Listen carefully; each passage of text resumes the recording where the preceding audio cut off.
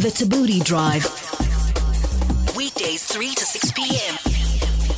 on 5FM. We hang out with Albert van Wyk. He made his first million at the age of 22 and has now written a book on how to become a millionaire. Albert, welcome to the show. It's great being here. People see millionaire and they imagine a man in a suit. Do you get that a lot? Yeah, I get it a lot. They ask me why I'm dressing like I am.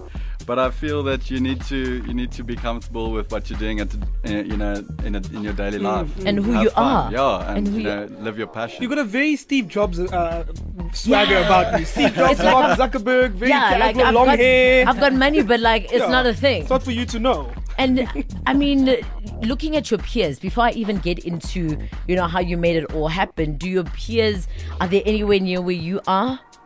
Well, I don't know. I don't ask them on a daily basis, eh? But generally, we all know. We all have that one friend that's always seeing, fires at the end of the month asking you for 100 rand or two.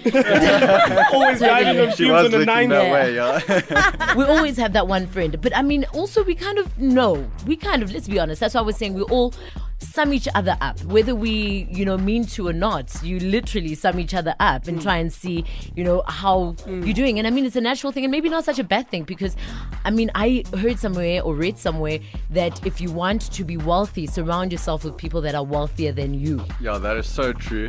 One of the big statements that I make in the book is, if you want to become a millionaire, you need to learn from a millionaire. That's the biggest lesson my dad taught me. If you want to be a pro cricketer, learn from a pro cricketer.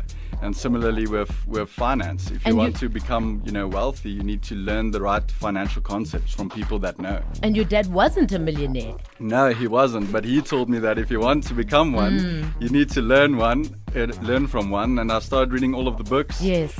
Changing your mindset, learning the concepts, and that is what you need to do. But I imagine with your peers, going back to that, I don't imagine a lot of them are millionaires. What do you think is so distinctively different about you that's made you such a success? I think the mindset and the experience, and that's what I try to get across with the book as well. You need to change the way you think about certain things. You need to see opportunities better, and you need to understand the correct financial concepts and really grasp it. Okay, we're going to take a break, but I want to get into literally the nitty-gritties of where it all began for you, step by step, because I think we hear a lot of interviews where people say, we've all heard Mark Zuckerberg speak, but the little things, I think of money as a collector's item. So in the same way, some people would like to, collect certain things. Is being wealthy not the idea of collecting money? No, I won't say it's the idea of collecting money. What I always say is I use the analogy of a rabbit farm. Okay. So you can make money and you can lose money easily. Yes. It's just a currency. And if you have a lot of rabbits and if you put them in a rabbit pen, rabbits will make more rabbits very, very quickly. Yes. So if you take them out, they're not making as many babies. That's a great analogy. So you should keep all of your rabbits in the pen. Let them breathe. So a little bit like collecting. We'll collect rabbits. More like, rather. Yeah. More on Albert van Wyk. And of course, if you've got any questions for him, drop us a message, 0825505151. Alternatively, tweet at the Tabooty Drive. We hang out with Albert van Wyk. He's got a book called Millionaire at 22. If you've got questions, give us a call, 089 1100505, 0825505151. What is a millionaire, Albert, in your opinion? Well, it's someone that has assets to the value of $1 million or more. And I normally talk to people and they ask me, so do you have $1 million in the bank? And I'm like, if you ever put $1 million in the bank, then either you got it from your parents or you're not a true millionaire, because nobody would put $1 million in the bank if they know the right financial concepts. You get 6% What if you've got many bank. Millions? Like, to say you've got 20 million and then you just let one chill in the bank? Well, that's cash. fine. But petty cash. my grandma gets 13% on her mixed investment. Yeah. So, that's already better than putting it straight in the bank. Yeah. Okay, let's start from the beginning. You started off painting numbers on the pavement by people's houses. Yeah, that's me and my little brother. We walked down the street, painted the numbers on the curbs, trying to make money. So we always had little small businesses. We sold toys at school. Later we had a figurine company. We molded figurines through the nights. Now I currently have a web development, social media, and branding company called Gazaroo. So we work in that space, designing websites, branding, social media. I mean, not many kids, grow up wanting or being business savvy or wanting to make money a lot. I mean, a lot of us are spoiled. So we just, want things done for us. What do you think it was about your upbringing that made you and your brother feel like you should innovate? Well, there was always a sense of growth in my family. So I can remember when I was young, my dad would have these barometers against our closet door, and we didn't get allowance, but if we did something cool or achieved something, we could fill in a part of the barometer. And every time we would fill in, and when we reached the top, my mom would take us to the store, and then we could get a toy. Okay, so it's the idea of you need to work for your money. Or something, and we always grew up like that. My great-grandfather literally worked on the road with a shovel. My grandfather drove the trucks on the construction site. My dad eventually became a site manager in Ori.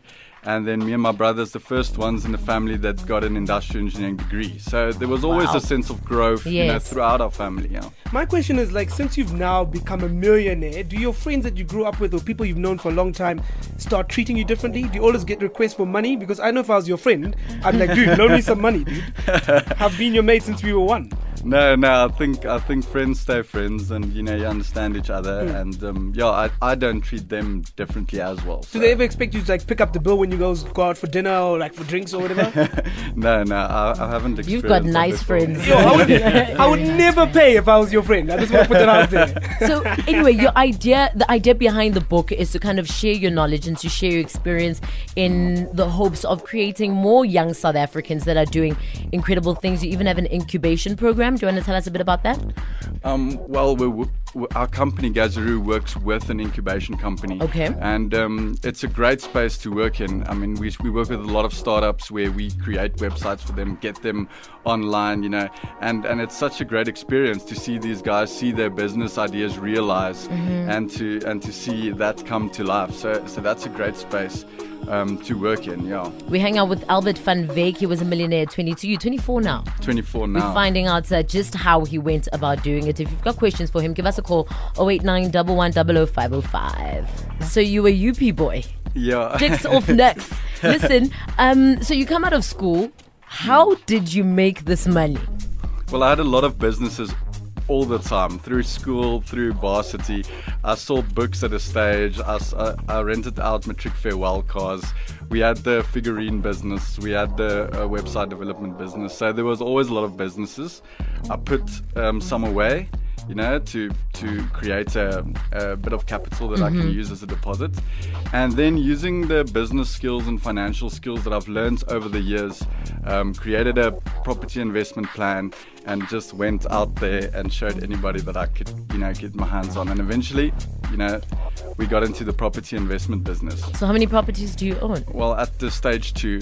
So, yeah. At 24? And it's growing. It's growing quickly. Nicely done. The Tabooty Drive. Weekdays 3 to 6 p.m. on 5 FM.